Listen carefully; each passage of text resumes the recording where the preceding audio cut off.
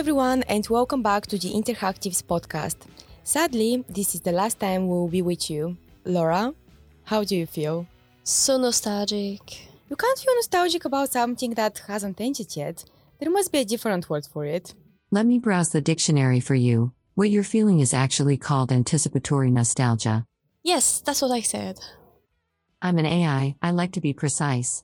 Let's try and learn from one another and create a fusion between humans and technology, like what RadarAI has been doing for the past 5 years. Have you heard about it? I heard that the organization is the world's only automated news agency for local news sites across the UK. They are a team of a few journalists who have written almost 500,000 articles. But how is that possible? Today, we have Joseph Hook, the editor of RadarAI, who is also a City graduate from the Investigative MA course, and Sonja Tutty, who is a colleague of his and a data journalist. Hi, Joseph and Sonja. Thanks for joining us. Can you explain the work you do at RadarAI? As far as I'm aware, we're the first to do the type of stories we do and the way we work. So the way we work is to combine traditional journalism with natural language generation to produce lots of versions of stories. And as far as I'm aware, it's a fairly pioneering approach. Yeah, so yes, especially for us, the goal was to look at these massive data sets that the government and other organizations, charities pump out that are really, really newsworthy figures. And just noticing that they had a local breakdown, but local papers weren't able to pick up on it. So there was so many stories kind of hidden in these massive Excel sheets, essentially, that local reporters either didn't have the resources to go through, didn't have the time to go through. So that's what we do, is we look through that and we use our, AI system or NLG system to create a script that nearly multiplies these stories. So it reaches tons and tons of different newsrooms and hits different local papers. Joseph, how would you say your job differs from what other editors do? And would you say that things are more fast-paced in your newsroom? As an editor, maybe this is more, the role that's impacted more is that of the news editors we have. So our news editor who oversees all the copy going out. The difference in their role is that they're not only doing the traditional editing skills of sub-editing and checking quotes and doing all those things. They've also got an extra layer in there, in that we have a process in our team where we make sure we check numbers in various versions of our stories to make sure they're right. And our editor understands the code behind our stories so that they know that what we write doesn't have any unintended consequences. We're not saying anything we don't mean to be. When we read the things on your website, we were left under the impression that it is the AI systems that write the stories for you. But I guess we were so wrong about that. What are the original bits that you add to the articles? And do you go over the data yourself?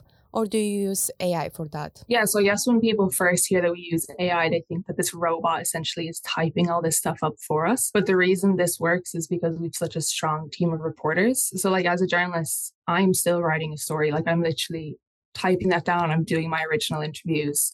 I'm seeking out that data myself. The only thing this does, so we will write essentially a script and we'll have the data in a certain format where it just fills in the name of the area and the numbers relevant to it. But everything else around that is completely written by us. So it's not that AI is writing stories. It's that AI is a tool we use so that our stories can reach a wider audience. See, Marieta, AI is not going to steal your job, but it's going to make you more efficient, especially if more newsrooms are looking to implement a similar system to what RadarAI is doing.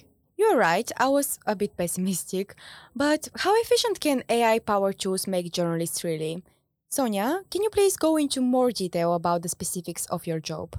So maybe I'm not explaining this in the best way possible, but we notice that there's trends across the country and those trends are replicated in each area. So what we do is we collect data that are kind of in these massive Excel sheets that the government puts out, and we'll organize that in a way, and we use this program called ARIA, and we'll put it in a row. So it'll say the City of London, and then in that row of data, it'll have all the relevant crime statistics for the area, whatever else. And that goes into ARIA, and then we write the story with gaps in it where it'll replace the area name with the relevant City of London, and then it'll fill in where the gaps are for the new numbers. So I'll write one script, but that will be the format for hundreds of stories. So when I write one story, it's also creating 331 replicas for different areas with the relevant data for those areas in it. It is really hard to get your mind around, especially when you come from like a traditional newsroom where you write one story and that is one story. But for us, yeah, it's about like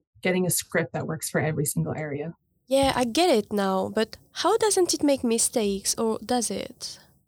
We have mistakes. Yeah, we have relatively few mistakes. And because of our model and the fact that we're writing a lot of stories at the same time, we have a much more intensive fact checking process in there, which means that we can probably realistically do a lot more fact checking than most traditional journalists do. So the number of mistakes we've had is relatively few. We have had some, and when they happen, they're multiplied over a lot of versions, so they can be relatively large scale. But yeah, thankfully, relatively few. That's why the girls are always double checking on what I'm saying. They're so professional. Thanks for the compliment, Amy. But now that things are moving so fast, I'm sure there are probably other systems that can help you with fact-checking even. Are you looking to implement any other tools as well? So we're always trying to look at different things we can do. So recently we've launched like more extensive data visualization options. So localized graphs for different papers. Over time we constantly develop. It's not just necessarily about different tools, but also different areas we can get into. So we tend to look at general news, but there are other areas with a lot of structured data, which would be quite obvious directions for us to go in, such as finance and sport, as well as other markets. We're quite UK focused at the minute, and while English language markets are a little easier to get at than foreign language markets because of the availability of the type of software we use, I think other markets would be interesting as well.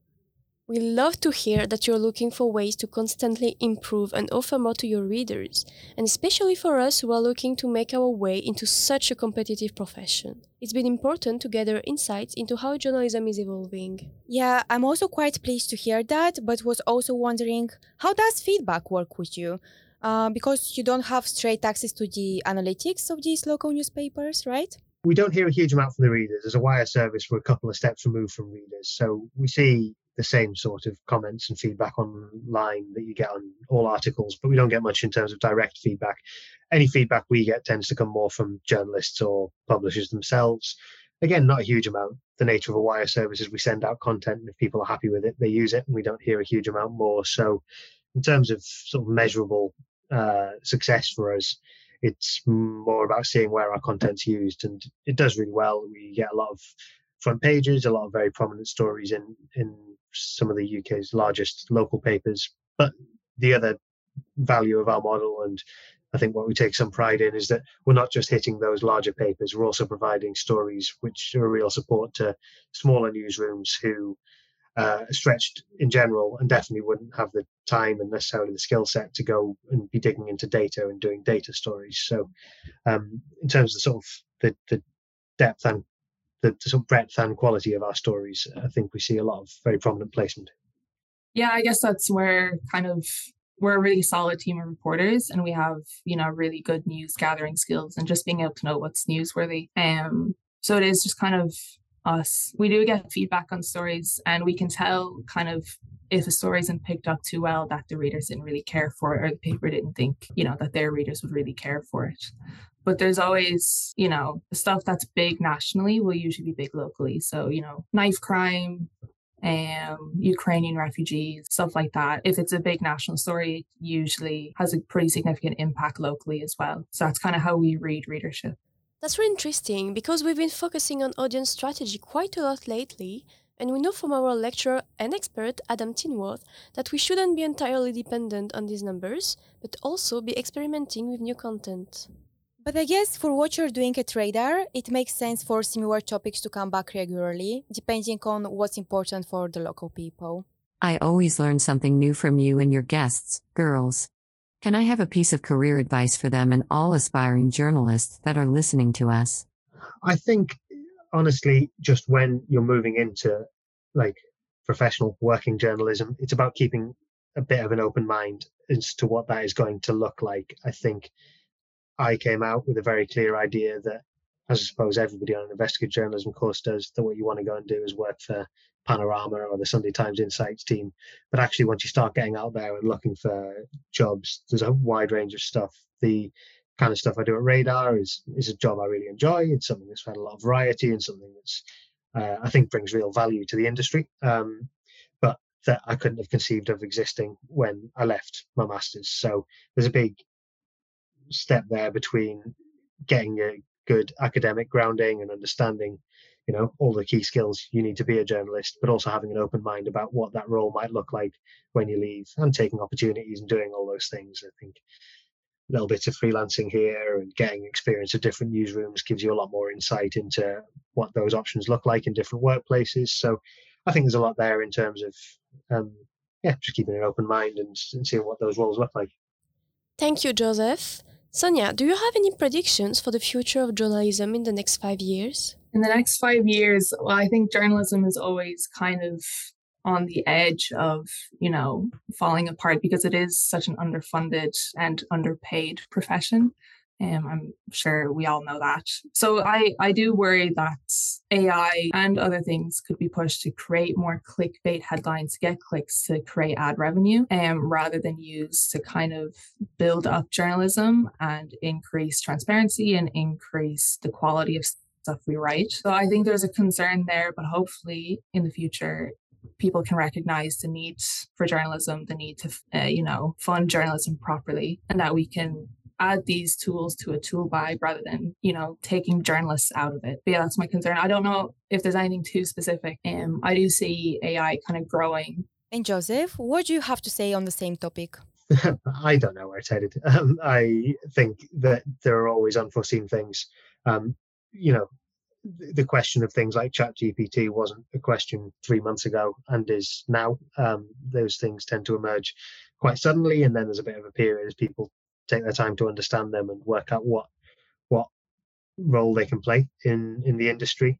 I think journalism has a real opportunity here because some of the models that have been in place for the last decade, I guess, haven't been working perfectly. We've seen that in that, as print subscriptions have fallen, it's been quite difficult to replace them in a digital age. And I think any use of new technology has to be with one eye on keeping the industry sustainable in a way that is really important to it. But I feel like the possibility to do that is there, and that if we're entering into another period of disruption where there are some new tools coming into the market, then that's a good time to start looking at some of those bigger picture issues.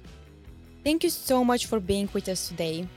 Laura, do you have an idea how to end this episode, since it's the last one? Let's hear a final word from Amy, our dear AI friend. It's not my final words because I'll be helping the students on the course next year as well. I'm just going on a long holiday. Yeah, well deserved. We're looking forward to bringing all of the skills and knowledge we acquired this year to our workplace. Okay, Marieta, is it time to say goodbye now? Really? But I don't want to.